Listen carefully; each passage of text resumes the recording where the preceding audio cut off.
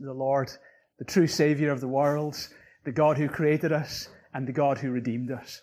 We give our time to you just now, Father, as we turn to the Bible. I pray that you'd reveal yourself to us in a really special way.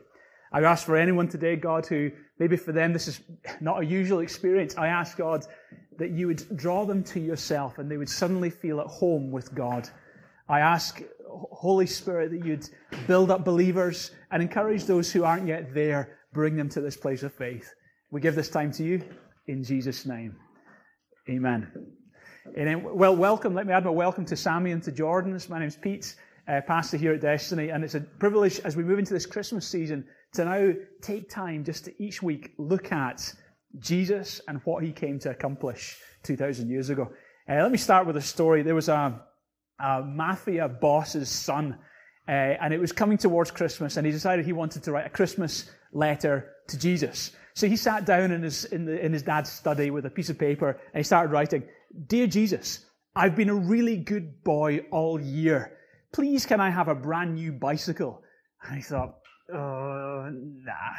And he scrunched it up and threw it in the bin. He got another piece of paper out, and he said, "Okay, dear Jesus, I've been fairly good at points this year.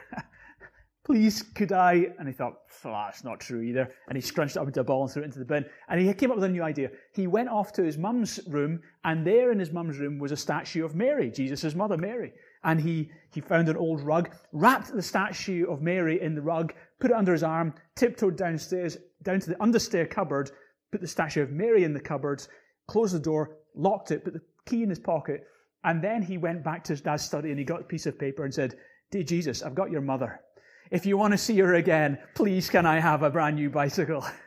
That's how the mafia do it. Mary, the whole idea of the virgin birth, is a remarkable idea. But nevertheless, I believe it's an historical truth. It was actually predicted hundreds of years before Jesus was ever born. Let me read you this verse a famous verse from Isaiah chapter 7 and verse 14. Here's what Isaiah the prophet says. He says, "Behold, the virgin will conceive and will give birth to a son, and she will call his name Emmanuel," which means God with us. Say that phrase with me. God with us. You see, the big miracle here actually wasn't the virgin birth. I mean, that's a miracle. Boy, is it a miracle. But that wasn't the big miracle. The big miracle here was the reality that God, the uncontainable God, the eternal God, the immortal God, took on human flesh. The uncontainable God became present in a baby. The omnipresent God became present in the human race. It's an incredible moment, a world-changing moment, and for you, it can actually be a life-changing truth. My question is this: why did he become a man?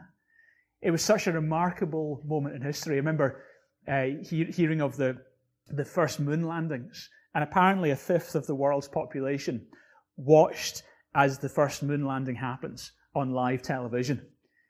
James Irwin, one of the astronauts involved with the moon landing, one of the few human beings to ever have stood on the surface of the moon, he said this: "The most significant achievement of our age is not that man stood on the moon, but rather that God in Christ stood on the earth." And the question I've got is this: why did God become a man? And I've got two reasons for us. The first reason is he became a man in order to reveal himself to us, to become understandable. Jesus, in an interaction with his disciples one day, was asked the question by Philip, one of his disciples. This is recorded in John chapter 14. And Philip said, "Lord, show us the Father, and it will be enough for us." Jesus answered, "Don't you know me, Philip? Even after I've been among you for such a long time? Anyone who has seen me has seen the Father." In other words, Jesus is saying, when Jesus was born, the mystery about God was over. All of a sudden, there was God for everyone to see. Jesus is perfect theology. You want to know what God's like? Look at Jesus. You want to know what God thinks about sickness? Look at how Jesus interacted with the sick. You want to know what God thinks about sinners like us? Look at how Jesus treated sinners. You want to know what God thinks about injustice and religious hypocrisy and racism? Look at how Jesus dealt with those very important issues in his generation. Jesus' perfect theology, the mystery about God was over. There was God for all to see. Now, when rich people are born, or wealthy people are born, or successful people are born, or successful people have babies, they obviously make a big deal about that birth. In fact, I was reading, and many of the rich and famous spend a lot of money on the maternity hospital and the birth process. Jay-Z and Beyonce chose Lenox Hill Hospital in Manhattan. Costs $2,500 a day to have a maternity suite there. But in the maternity suite, it was a luxurious place with mahogany walls, hardwood floors, and luxury linen, and a kitchenette, their own kitchenette. And if they wanted, they could have had a haircut, they could have had a manicure, and a pedicure, or a massage. Not sure that would have been on their minds, but it was all available to them at $2,500 a day. And then we have Gwyneth Paltrow and P. Diddy. They chose Mount Sinai Hospital for the birth of their children. Cost $4,000 a day. And they have a stunning view in that suite of Central Park in downtown Manhattan. And then the top of the A-list for anyone wanting a really spectacular birth for their kid, and anyone who can afford it, is the Matilda Hospital in Hong Kong, which will cost you $20,000 as a deposit to book your room. And you've got to book your room 7 months in advance. And you have this amazing ocean view and a balcony from your birthing suite. Now, the only person who was able to choose where he was born, Jesus Christ, he chose straw poverty. I mean, you look at it. He chose a mother, Mary, who actually was a teenage girl, who was poor. She didn't really have great prospects. Most probably was illiterate. She was engaged to a carpenter. And we know they were poor because when Jesus was born, after 8 days, as is the Jewish custom, they would circumcise the child and they would offer a sacrifice. But instead of offering a lamb, they offered doves, which in the Old Testament was a poor person's offering. Jesus was born into a poor family. It says in Isaiah chapter 57, verse 15, "For thus says the high and exalted one who lives forever, whose name is holy. I dwell on high and in a holy place, and also with the contrite and the lowly of spirit." You know where God likes hanging out? He likes hanging out in a high, honorable place called heaven. But he also just loves hanging out with humble people. You know, gave birth to Jesus in a stable. Mary gave birth to Jesus and laid him in an animal's feeding trough. His birth was announced to shepherds, who in those days were viewed in a very dubious light with great suspicion. He was born into an environment that was smelly. There was flies, there was dung, there was animal smells. And yet God chose this. Bono, the lead singer of U2, on returning from a long tour, and it was Christmas Eve, he returned back to Dublin, and he decided to go to a Christmas Eve service at St. Patrick's Cathedral in the city. And as he arrived, it was pretty full, so there was not many seats left, so he was given a seat which was just stuck behind a pillar. But nevertheless, he was in that environment, in that atmosphere, considering the birth of Jesus and hearing the Bible readings and hearing the carols. And it's like he had an epiphany moment. He suddenly realized the magnitude and the glories of Christmas. And this is, in his own words, this is how he described it. He said this: "The idea that God would seek to explain himself was amazing enough. That he would seek to explain himself and describe himself by becoming a child born in straw poverty, in dirt, in straw. A child. I just thought, wow. Just the poetry. Unknowable love, unknowable power describes itself in the most vulnerable. Tears came streaming down my face, and I saw the genius of this. Stunning. God chose this kind of birth. Wow. Augustine, the great early father of the church, he said it in a stunning way. He said, "Filling the world, he lies in a manger. He who is almighty became so frail in Jesus Christ." And who were the disciples? Well, they were a motley crew: fishermen, tax collectors, even a political activist, Simon the Zealot. You know, it wasn't the typical choice or the ideal choice, and yet it was God's choice. Jesus was a friend of sinners. In fact, that was the accusation mounted against him. Oh, he's a friend of drunkards and tax collectors and sinners. Jesus actually wore it as a badge of honor. Yeah, cool. I'll hang out with it. I'll hang out with those people. Jesus just came down to people's level. His credentials at first glance are rather simple. Never went to college or received a formal education. Never wrote a book or any articles. In spite of this, more songs have been sung about him, more books written about him, more articles published about him, more paintings painted of him, more books written about him than any other person who has ever lived. His words are now held in highest regard. His biography, the Bible, is the world's all-time bestseller. His life on earth only lasted a brief 33 years, and his ministry actually was only in 3 years at the end of his 33-year life. He lived most of his life as a carpenter, and in 3 years, in his teaching, he's changed the world more than anyone else has, even given their entire lifespan.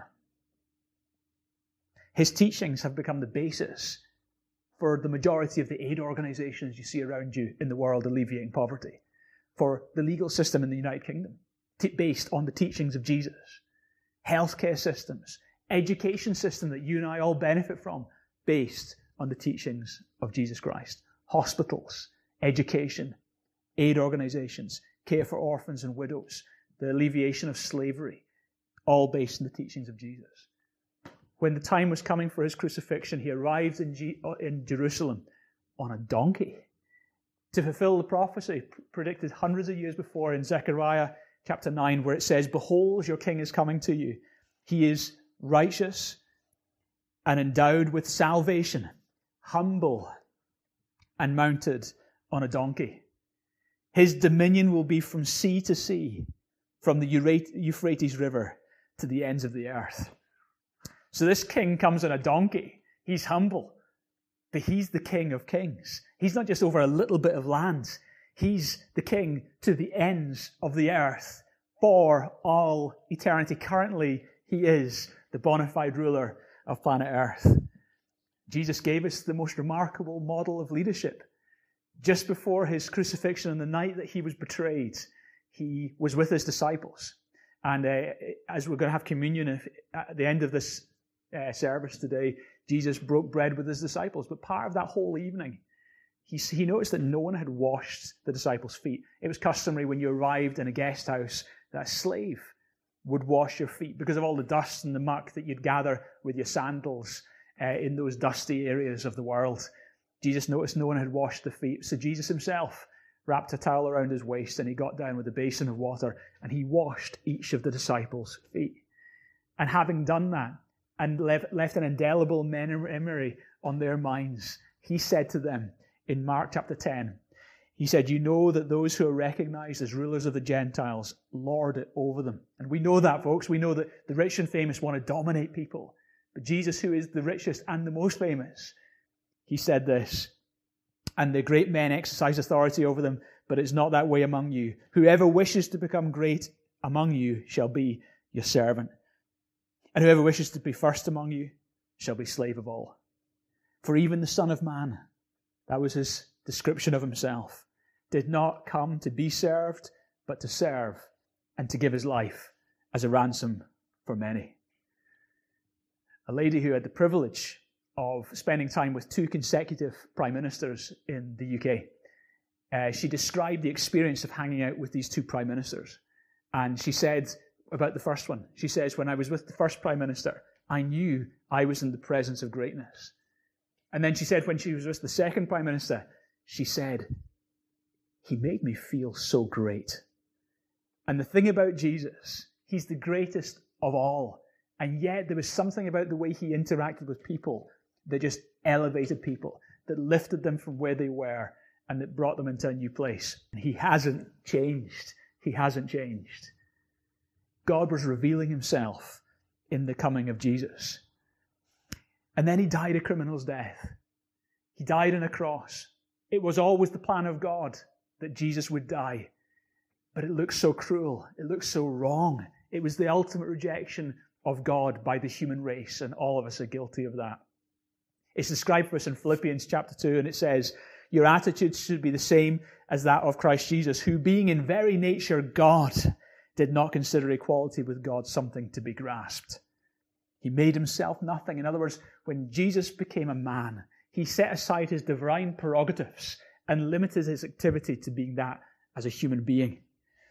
He made himself nothing, taking the very nature of a servant and being made in human likeness. And being found in appearance as a man, he humbled himself and became obedient to death, even death on a cross. Therefore, God exalted him to the highest place and gave him the name that is above every name, that at the name of Jesus every knee should bow in heaven and on earth and under the earth. Isn't that awesome? And you know that when it says that every knee should bow and every tongue confess that Jesus Christ is Lord, that is actually a quote from Isaiah 45, where God, Lord, capital Lord, Yahweh, the true God, the Creator, declares, "To me every knee will bow and every tongue will swear allegiance." Jesus isn't just a man. He is a man, but he's fully God. God had become a man. And in his resurrection on the third day, who did he appear to? Well, he appeared to women. I mean, in those days, you and I think, well, nothing of that, but in those days, women were viewed in a very dim light. Women, in fact, if you were a woman, you couldn't testify in a court hearing. Your testimony was not credible in a court hearing. And yet, it was to women that Jesus chose first to reveal himself after his resurrection. Why? Because Jesus wasn't trying to prove a point. He just thought, I like to see them.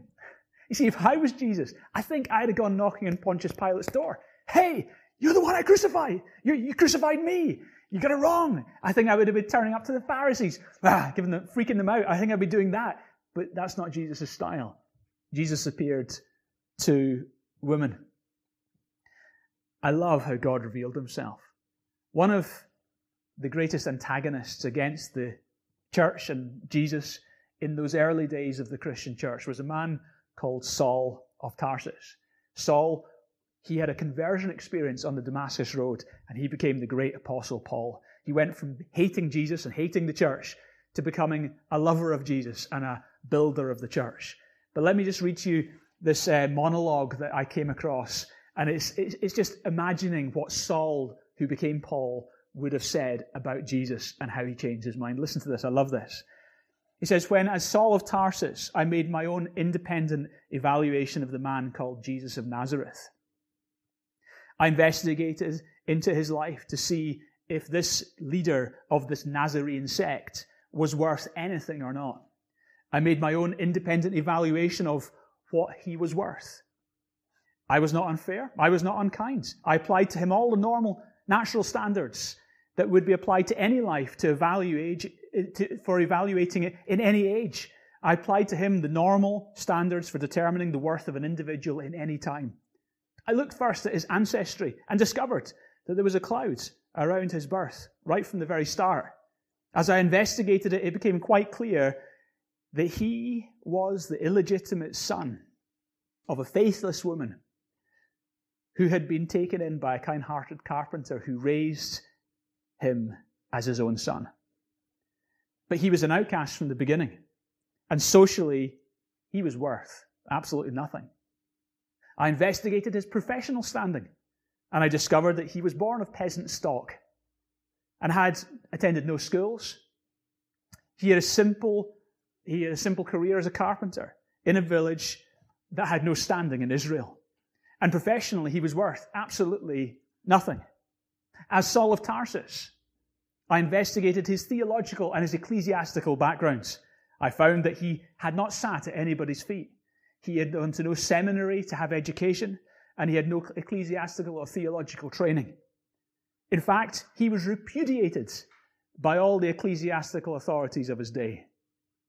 He was nothing but an incorrigible street preacher and a rabble-rouser. And as far as his professional, ecclesiastical, and theological standing was concerned, he was worth absolutely nothing. Furthermore, I looked into his standing financially. I found that he had no bank account, that he was born in a cave, he was laid in a borrowed manger, he lived in other people's homes, he was an incorrigible scrounger, He was always borrowing things.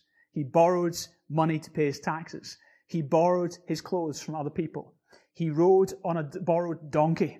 He died on a borrowed cross, and he was buried in a borrowed tomb. Financially, from the standpoint of accumulating the world's goods, he was worth absolutely nothing.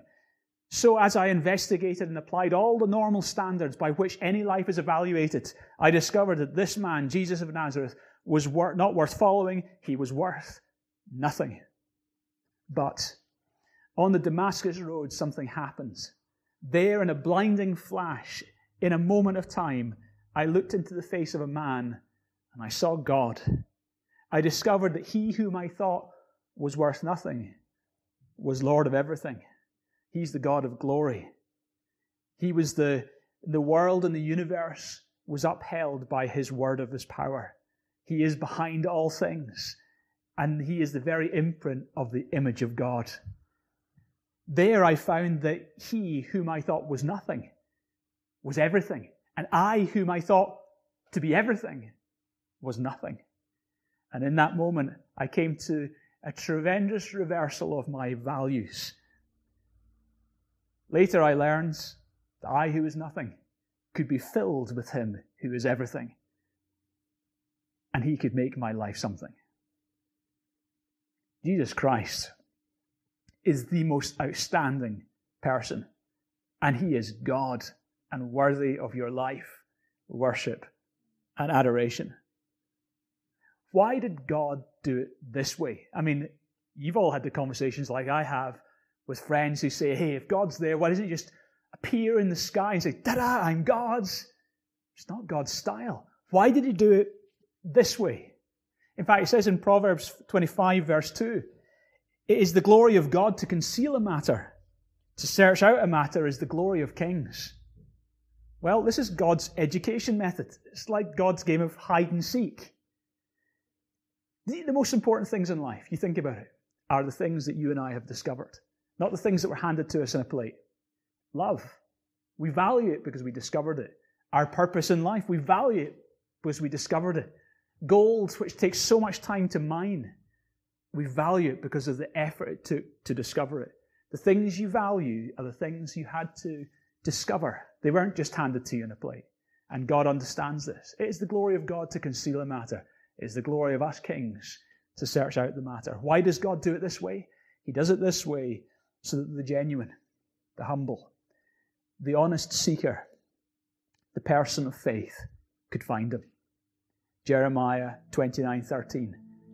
You will seek me and find me when you search for me with all your heart. So the question is today, do you want God?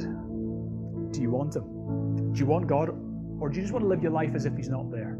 Do you want God? I don't mean do you want God, the version of God that's presented through warped religion. I don't mean that. I don't mean the version of God that his haters, the atheists, portray. I don't mean that. I mean the true God, as seen in the face of Jesus Christ. Do you want God?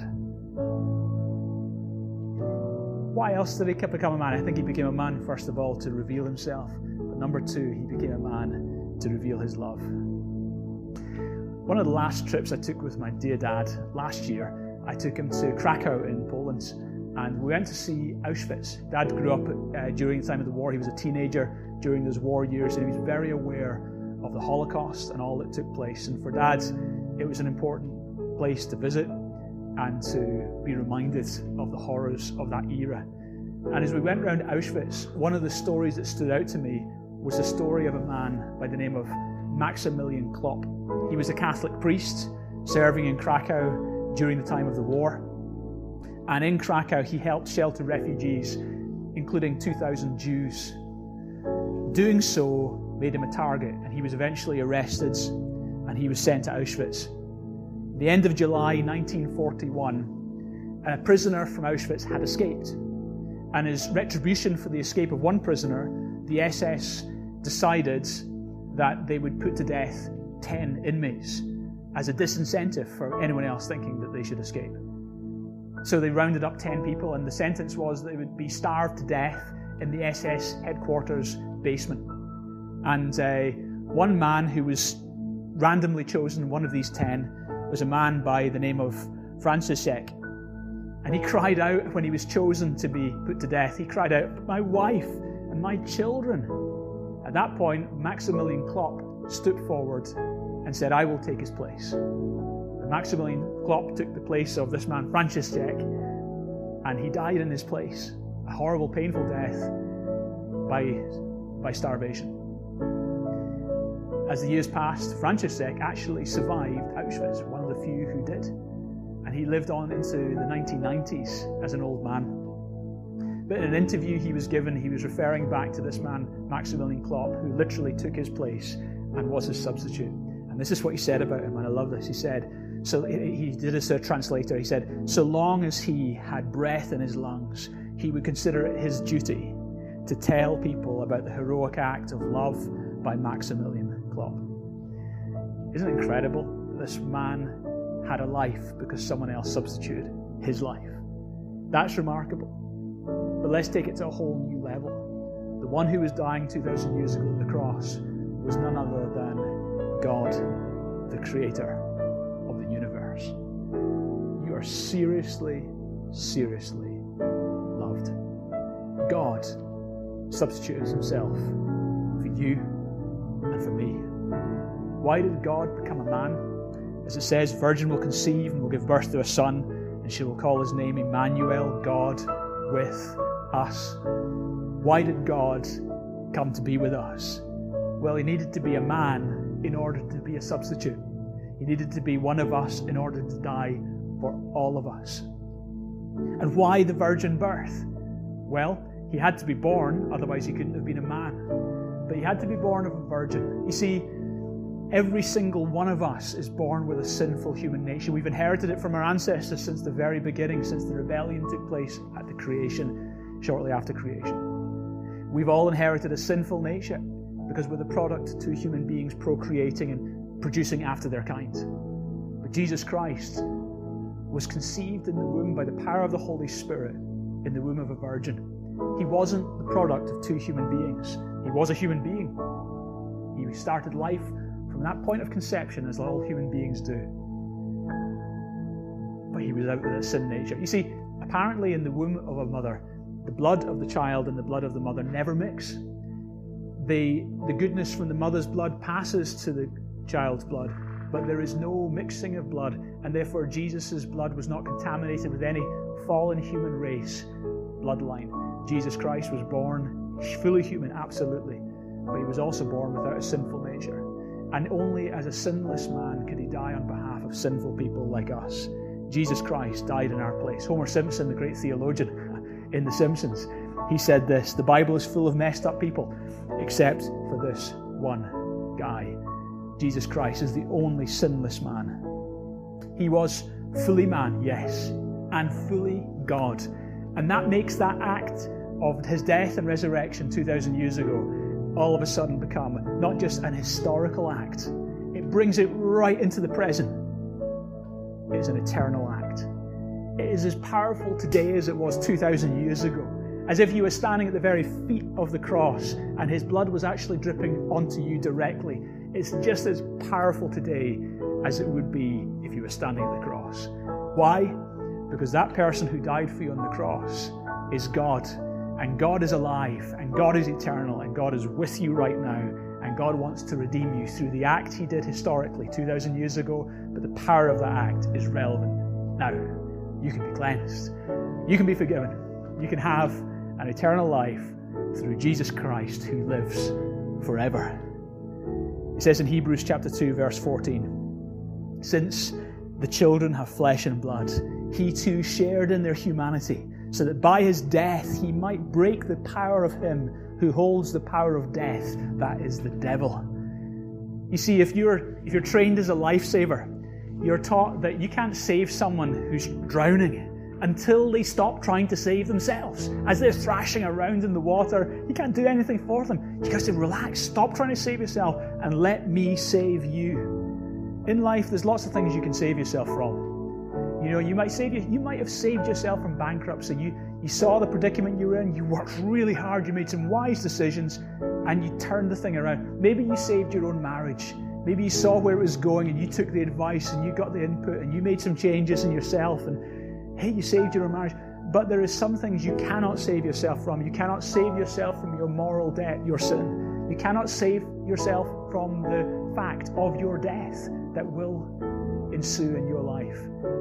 But Jesus Christ, the ultimate Savior, can save you from these things.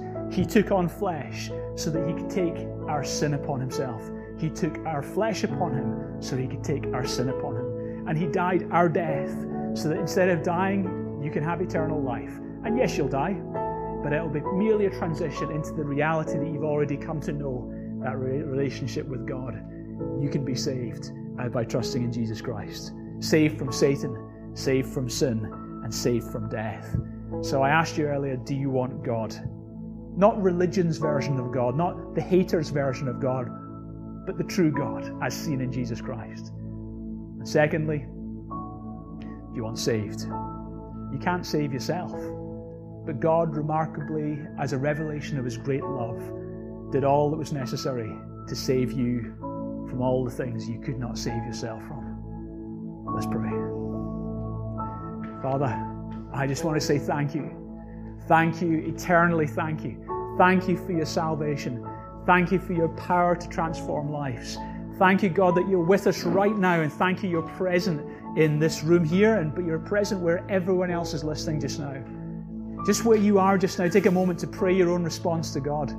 Christmas is all about this great God, and it's all about this great God who prioritized you and I. He loves you more than you could even love yourself. Just start where you are. Maybe you're already a believer. Just start worshiping Him who did all this for you. Start giving Him thanks. Start giving Him praise. But maybe you're here today and you're not yet there with God. And the question I've asked is, do you want Him? Do you want God? God doesn't force Himself on anyone, but He in His love presents Himself to the world, and I've done my best to present His presentation of Himself to you. And by the power of the Holy Spirit, He's working in your soul just now. And if you're there just now and you're saying, Peter, I want God. I don't understand all the answers, but I want God, then this is your moment. If you say, I ask the other question, do you want saved? You can't save yourself. Do you want saved from your sins? If you're saying, Peter, I want saved, then this is your moment. And I'm just going to help you. I'm going to pray a prayer. But I invite you to that you would maybe make this your prayer, that you would use this as your opportunity to say yes to God and accept and receive His salvation. So pray this prayer with me just now, just one line at a time. Say, Dear Lord God, thank you for loving me. Jesus, thank you for dying in my place on the cross so that I can be forgiven and have eternal life. I believe that you rose from the dead. I believe you're alive right now. Take first place in my life. I declare Jesus is Lord of my life. Thank you for hearing my prayer and accepting me today as yours.